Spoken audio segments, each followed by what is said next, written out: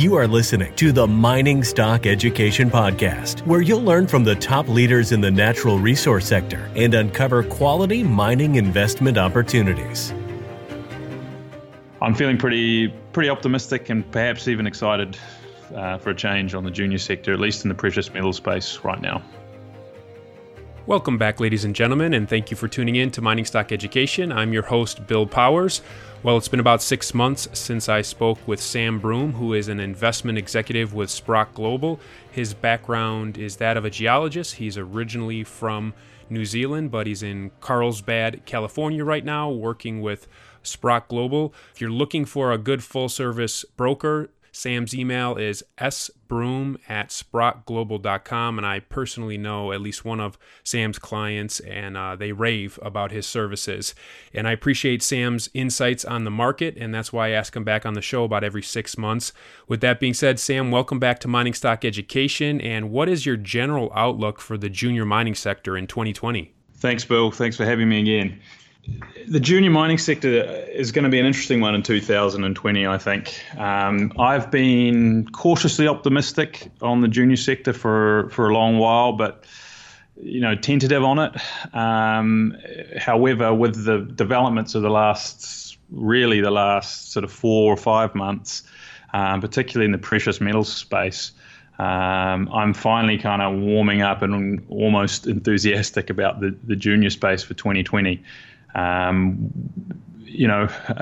past is prologue, what you usually see when you get these major cyclical turning points is you will see larger cap miners, commodity prices followed by larger cap mining stocks lead a rally, sort of a skeptical rally, which is what I would argue we've had over the last few months. And then on that next leg up is when you tend to have more generalist money flowing into the sector, as well as capital flowing from sort of the larger cap quality down into the more speculative end of the market.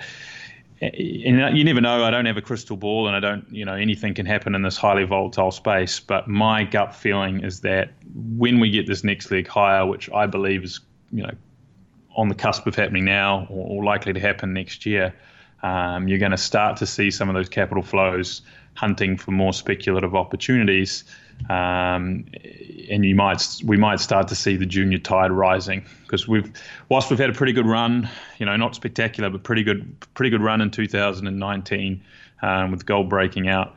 The junior space, by and large, other than a few good stories, is still kind of struggling. We certainly, I wouldn't say we have a rising tide in the junior space yet. So I'm feeling pretty optimistic and perhaps even excited for a change on the junior sector, at least in the precious metal space right now. When we spoke midsummer, you liked how the precious metals and the gold chart looked. Is that still your most bullish on gold? Yeah, I mean, there's a whole lot, to be frank, there's a whole lot I'm really excited about. Gold is definitely the momentum trade at the moment. It's had its first leg up, so it's probably the most exciting from that standpoint. My only pause on that is, a lot of things have had a decent run. So I always, I'm probably working for Sprott. We're kind of more of a contrarian outfit, and I do think we're still in a very contrarian phase. We're probably in innings 2 of a 9 innings match. We're probably out of the first innings, so that very first wave has happened. I think it's hard to argue that hasn't happened, but I still think we got a long way to go. I think we could be staring at a half decade to a decade long precious metals, bull market. It'll be volatile. There'll be big swings, as there always is.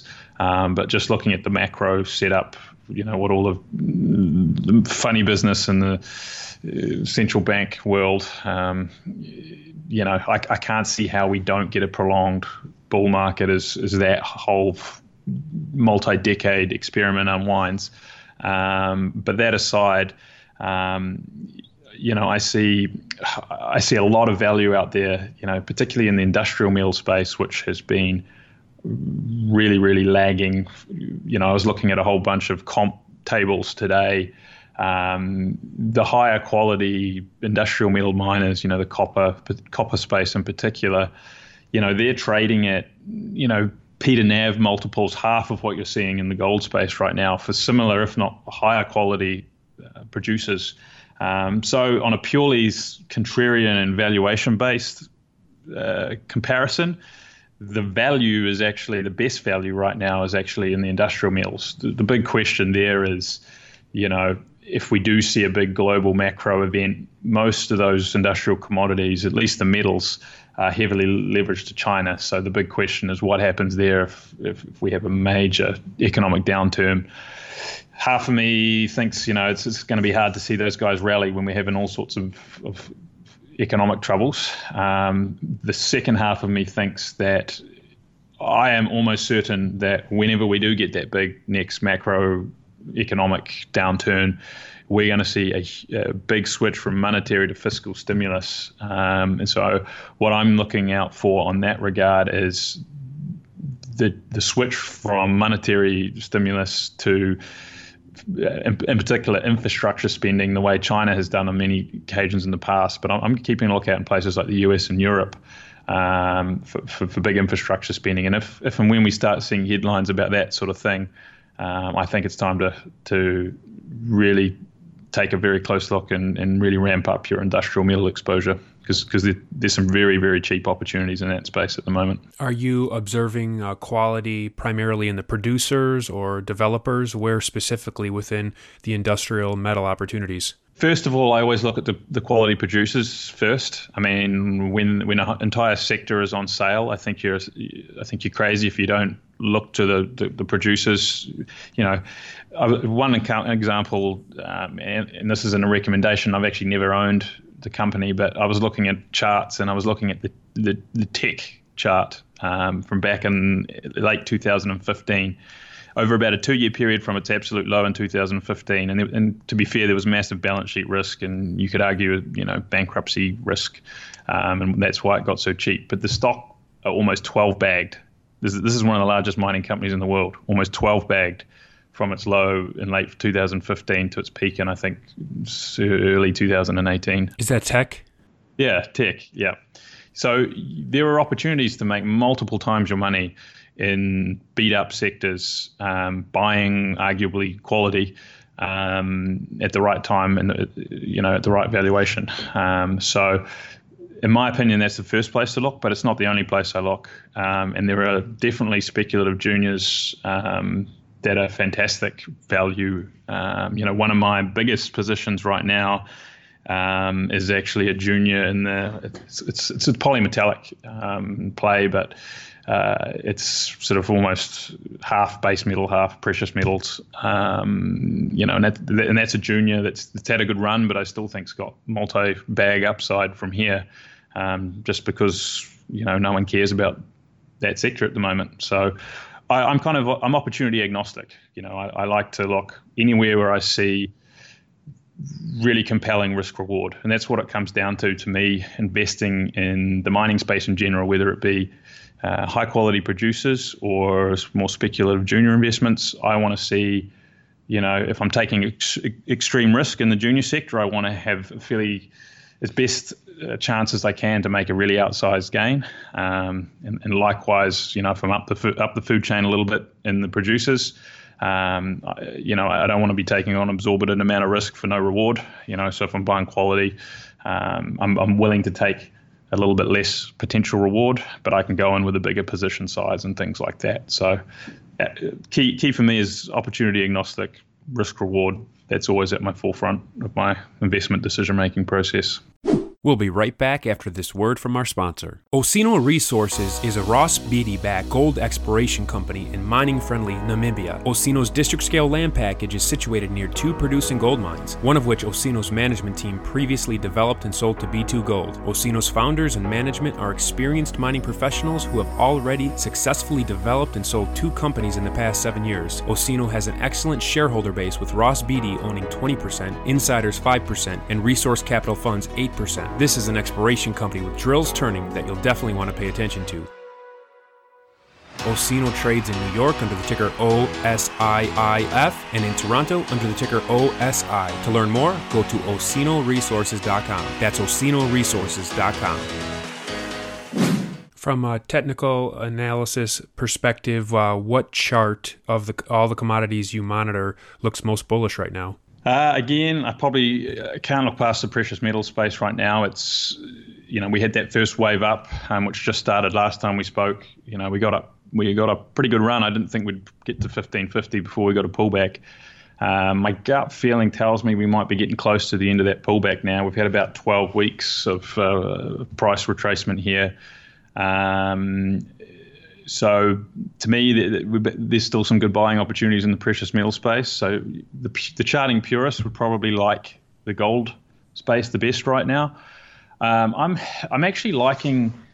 really liking some of the relative outperformance of some of the copper miners at the moment, especially relative to the copper price, which not always, but can be an interesting indicator that we're about to see some sort of a shift there. I'm looking at my screen today and I'm seeing some pretty green numbers across my favored copper producers. So, I'm starting to watch that copper chart pretty closely. Copper's an interesting one. It's been a real battle over the last sort of 12 months with the bears and the trade tariff and the China about to collapse kind of narrative versus the fact that the copper market is very, very tight in terms of all the metrics that we watch. You hear a lot from industry insiders that things are very tight. So it's really hard to figure out. I'm not, it's above my pay grade to know exactly how that macro trade is going to play out. But the chart of copper is interesting enough to me that I'm paying very close attention, put it that way. Does the short-term impact of the U.S.-China trade war, does that affect mostly a potential entry point for you since you're so bullish long-term? Yeah, I mean, I still, like, as we've spoken about before, I think the copper trade, if you got patience in a multi-year, or probably at least a 3 to 5 year outlook, you should be averaging in on all those, the algos jump on any trade talk on, trade talk off. It's kind of comical watching how things jump based on a tweet or a comment in the media. You should be using that volatility to top up your high quality positions. I'm always a big fan of averaging in over very long time frames when I have a very strong conviction on a theme. I usually advise taking multiple years to average into a theme because it can take that long for sectors to bottom and turn, and you're never going to get the absolute bottom, just like you're never going to get the absolute top on the way out either. But use that volatility. Volatility is the friend of a patient long-term investor, so you shouldn't be afraid of it. You do have to have a bit of guts. It's tough to buy things when they're down sometimes, but if you're buying quality, you can have that conviction to buy the dips and hold and average down. We've seen a flurry of merger and acquisition activity amongst the major international gold miners. What's your commentary? What's the significance here of what we've seen of recent? Certainly interesting, isn't it? The sector's somewhat come to life. I've had a decent think about what this means for the sector. Sometimes I'm sitting here scratching my head going, some of these deals are pretty big. They almost have top of the market type feel to them. And then when I really stop and think about it, I realize it's not the case. What we've seen is almost exclusively acquisitions of producing assets in safe jurisdictions. So whilst they're probably the next wave up from the really opportunistic distressed seller type acquisitions we probably saw in 2014 and 15. It's sort of the next wave up from that where you get the sort of safe, even though some of them are relatively large deals, they're the sort of safe acquisitions that are still out there. Interestingly, when you go through and analyze the deals, the cash on cash returns are actually relatively low, or they weren't bargain deals. So it seems like boards have been happy to approve deals, based on, general planning on or expecting a general market uplift. and sort of, financial. What's the word I'm looking for? Multiple expansion, basically, from increasing the size of your company, increasing the liquidity in your company, and therefore the market affording you a higher multiple on your earnings or your reserves and things like that. It seems that there are very few distressed seller opportunities anymore. Those are kind of gone. So it is interesting to look, but it is a good sign that there's activity in the sector is increasing. So I think there's a very long way to go before we see the silly deals of the 2010 through 12 kind of period, where we had producers buying multi-billion-dollar acquisitions of highly out of the money leverage assets that would take 10 to 15 years to develop. When you see that, that's when you're probably close to a top. So by and large, again, it kind of mirrors my comment earlier that we're probably in innings 2 or 3 of a 9 innings game. And the M&A activity kind of mirrors my feelings about that. Newmont Goldcorp announced that they were going to repurchase up to $1 billion worth of their stock. What do you think the significance here is? Are they signaling to the market that, we don't think there's high enough quality projects out there right now that we want to buy, therefore we're going to invest in ourselves? I mean, is there something larger that we should take away from this? Yeah, I mean, well, again, it partly comes back to what I was just saying about it's tough to find. These deals that are going through right now are not necessarily cheap if you assume a $1,400 gold price, and based on if you assume there's no exploration upside on the assets that are being acquired. I think that's most management teams, a big part of the reason they're paying the valuations they're paying at the moment is because they've done their homework on the brownfields exploration upside, and that's a huge component of why they're willing to pay the price they are paying, as well as having probably a bullish macro view, at least in the precious metal space. I'm personally not a big fan of buybacks in a capital-intensive industry like the mining sector, but perhaps it is a sign that there's the opportunities that are out there right now are not as not as good as. There's not as many plentiful sort of no-brainer deals to be done out there, and I think that is a large part of that is because the exploration spend by the sector has been abysmal for a decade or more now, almost 2 decades really. If you look at the data, it was sort of the late 90s when we last had a major exploration boom. So that is probably one of the most bullish things for the junior sector. I'm careful to mix, to use a Rick Rulism, inevitable and imminent. It's hard to know exactly when we will have the next exploration boom, but there's just been so little exploration and new major discoveries that, someone like Newmont is struggling to find a place to put its cash. So instead of doing that, they're buying back their stock. Newmont also successfully reached an agreement to sell one of their properties in Red Lake for $375 million in cash, plus up to $100 million in contingent payments to Evolution Mining, an Australian miner. You are always good at informing me and my audience what we, if you're a North American listener like myself, should know about what's going on with the Aussie miners. Can you share with us what should we know about what's going on in Australia right now? Yeah, interesting you mentioned that. Evolution's one of my, it's one of the companies I follow the most closely. The Aussies, for the first time in about 5 or 6 years, actually, the Aussies have actually gone through a period of underperformance over the last 2 or 3 months. I got a chart that I can, if you could put up on the screen for people listening, you'll see what I mean. What has happened is the Aussie miners have been so efficient at generating excess returns that they're the ones that are cashed up right now and have been doing the bulk of their acquiring lately.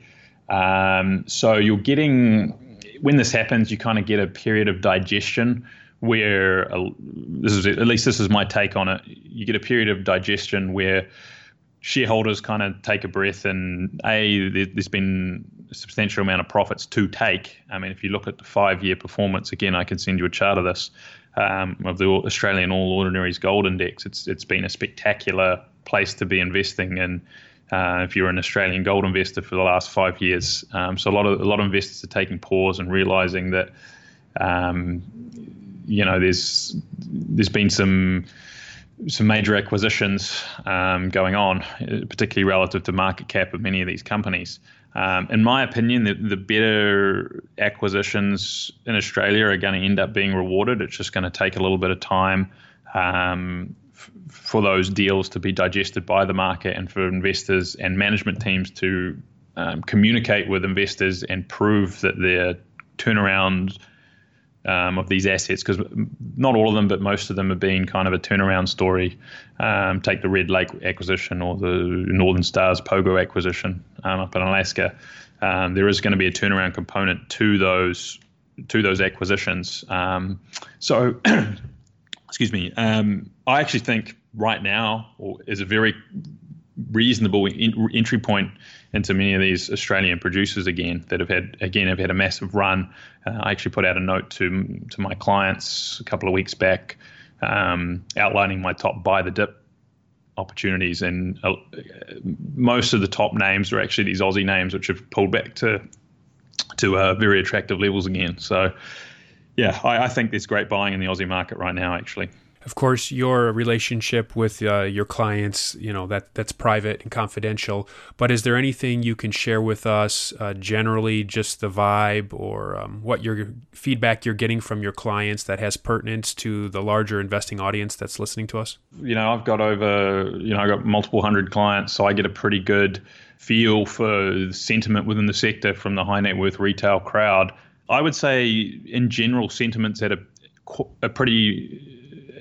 is at a level that I quite like. There is renewed interest without things being euphoric. I would call it skeptical optimism, which is great because it means people are willing to buy things again. For a many number of years, it was really hard to get people other than the diehards interested in buying things. People are.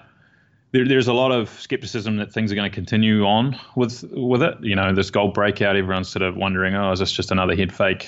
And a lot of people are waiting to buy dips, but which means there's a lot of capital still sitting on the sidelines ready to get allocated, once things get moving again. And it's just human nature that people will wait to buy the dip, and then when they get the dip, they'll try and wait for some more until it's too late and things are taken off again. I would say sentiment generally amongst my clients is good, is at a really good level. We had a reasonable influx of new client activity about August and September, which correlated with the short-term peak, which as it often does.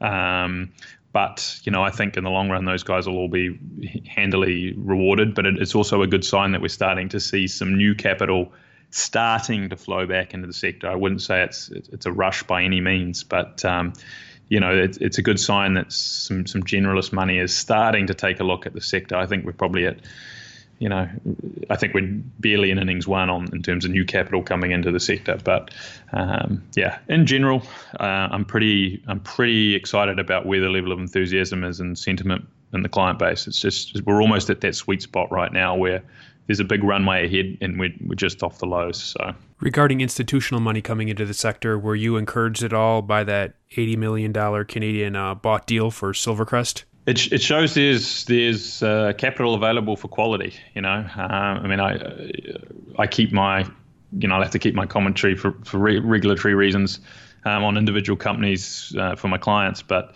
it does show that for quality, and it's definitely a quality play. There's money there to finance things. So and it was a good sign. If you're on social media, Twitter in particular, you can follow Sam at The Nude Investor.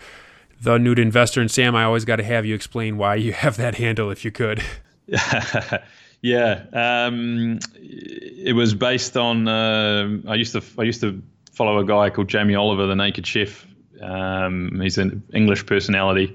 And I liked that name and I wanted to copy it. And then I came up with back when I used to run a blog, called the Nude Investor. The theme of that one was the bare essentials of investing. So it was a little play on words there. So I get a few sideways looks on that one. I probably should get around to changing my Twitter handle one day, but that's the history behind that one. And you can go to SprottGlobal.com, click on our team, and look up Sam's bio if you want to learn more about him. And his website, as I mentioned at the intro, is sbroom@SprottGlobal.com. As always, Sam, thanks for coming on Mining Stock Education. Appreciate your insights. A pleasure, Bill. Thanks for having me.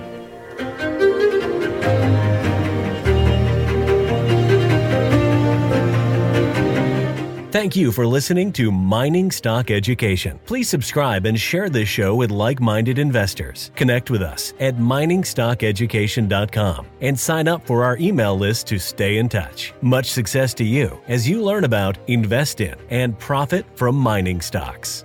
The mining business is one that generates gigantic wealth. You know, a good drill hole that converts might cost $50,000 or $100,000, and it might discover something worth a couple billion. There is no sector that I know of that has offered up as many predictable circumstances where there was the possibility, certainly not the certainty, but the possibility of 10-for-1 returns, as there is in small cap and micro cap mining stocks.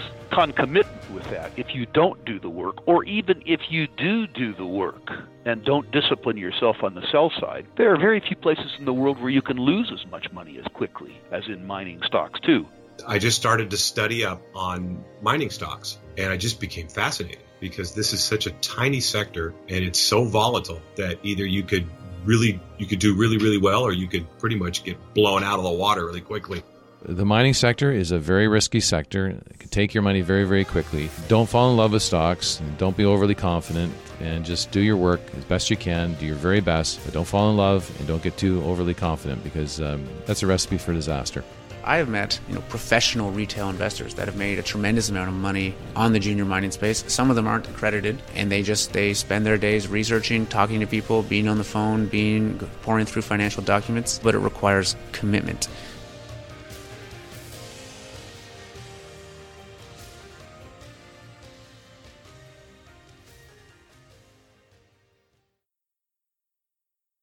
This podcast is for informational purposes only and is not to be considered personal legal or investment advice or a recommendation to buy or sell securities or any other product. We make every effort to be accurate, but the information presented is not to be considered infallible. It may contain errors, and we offer no inferred or explicit warranty. If personal advice is needed, consult a qualified legal, tax, or investment professional. Do not base any investment decision on the information contained on miningstockeducation.com, our podcasts, or videos. Make sure you always conduct your own thorough due diligence before investing. Realize that we may hold equity positions in or be compensated by some of the companies we feature, and therefore are biased and hold an obvious conflict of interest. For our full disclaimer, please visit our website.